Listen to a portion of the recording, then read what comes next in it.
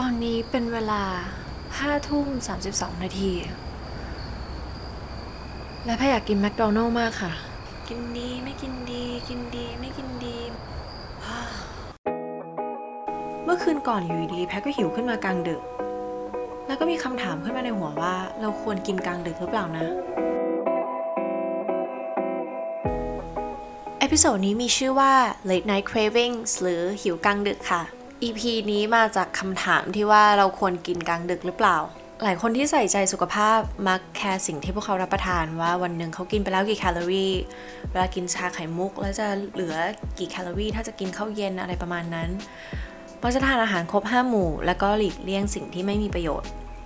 แต่นอกเหนือจากสิ่งที่เรากินเวลาที่เรากินก็เป็นปัจจัยที่สำคัญเช่นกันค่ะถ้าถามว่าเราควรกินกลางดึกไหมลึกๆแล้วแพรรู้ว่าไม่ควรรู้ว่ามันไม่ดีต่อสุขภาพแต่ก็ยังไม่รู้อย่างแน่ชัดว่าสาเหตุแท้จริงแล้ว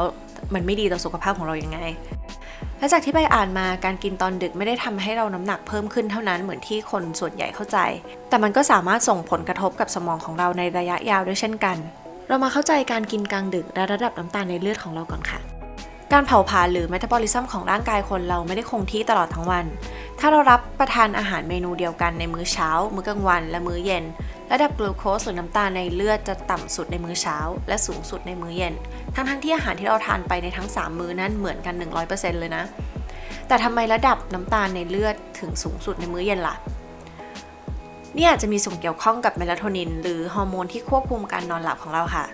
เมลาโทนินเป็นฮอร์โมนที่สมองสร้างขึ้นมาเพื่อให้ร่างกายเข้าสู่การนอนหลับโดยสมองจะถูกกระตุ้นให้สร้างเมลาโทนินในเวลาที่มีแสงน้อยหรือไม่มีแสง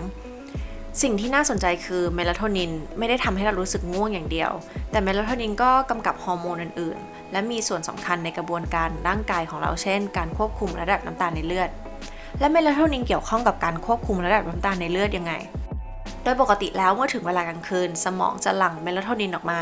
สัก 2-3 ชั่วโมงก่อนที่เราจะเข้านอนและเมลาโทนินก็จะส่งสัญญาณให้แพนครีสหรือตับอ่อนลดการผลิตของอินซูลินก่อนที่เราจะเข้านอนเท่าที่ฟังมาพอเห็นภาพกันไหมคะว่ามันเชื่อมโยงกันไปเรื่อยๆสมองจะหลั่งเมลาโทนินออกมาและเมลาโทนินก็จะไปสั่งตับอ่อนหรือแพนครีสให้ชะลอการหลั่งอินซูลินในเวลากลางคืนอินซูลินเป็นฮอร์โมนที่ควบคุมระดับน้ำตาลในเลือดหลังจากที่เราทานอาหารกลูโคสหรือน้ำตาลในเลือดของเราก็จะสูงขึ้นอินซูลินนำน้ำตาลในเลือดนั้นไปยังเนื้อเยื่อหรือเซลล์ต่างๆในร่างกายเพื่อสร้างเป็นพลังงานในช่วงเดย์ไทม์หรือช่วงระหว่างวันเมลาโทนินก็จะต่ำและอินซูลินก็จะสูงเพราะว่าระหว่างวันเราก็ใช้ energy เนาะเราใช้พลังงานเผาผลาญในการเดินในการพูดเราใช้ร่างกายเยอะกว่าและในช่วงกลางคืนเมลาโทนินก็จะสูงและระดับอินซูลินในร่างกายเราก็จะต่ำลงซึ่งนั่นจะช่วยทำให้ระบบน้ำตาลในเลือดของเราคงที่เพราะตอนนอนเป็นช่วงที่ร่างกายเราใช้พลังงานน้อยที่สุดค่ะ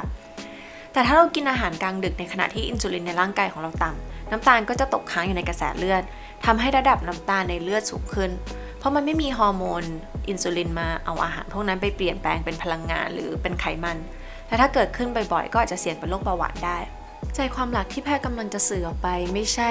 กินกลางดึกครั้งเดียวเท่ากับเป็นโรคเบาหวานนะคะ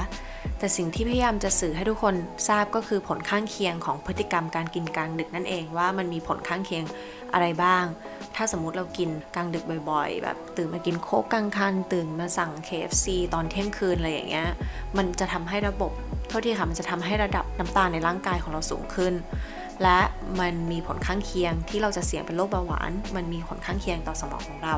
แต่ไม่ได้บอกว่าโอเคเรากินกลางดึก1 คืนเท่ากับโรคเบาหวานเลยนอกจากนั้นมีงานวิจัยหนึ่งโชว์ว่าคนที่มีระดับน้ำตาลในเลือดสูงมีโอกาสเสี่ยงเป็นโรคสมองเสื่อมในระยะยาวได้ค่ะ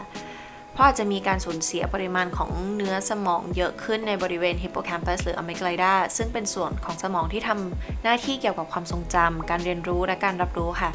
การที่มีระดับน้ำตาลในเลือดสูงถึงแม้ว่าเราจะไม่ได้เป็นเบาหวานชนิดที่2หรือ pre-diabeticนั่นก็คือช่วงก่อนที่จะเป็นเบาหวานนั่นเองก็อาจจะส่งผลต่อสุขภาพของสมองเราได้เช่นกันถ้าเรามีระดับน้ำตาลในเลือดสูงเพราะฉะนั้นคนที่มีสุขภาพปกติหรือสุขภาพดีทั่วไปควรที่จะระมัดระวังถึงข้อนี้เช่นกัน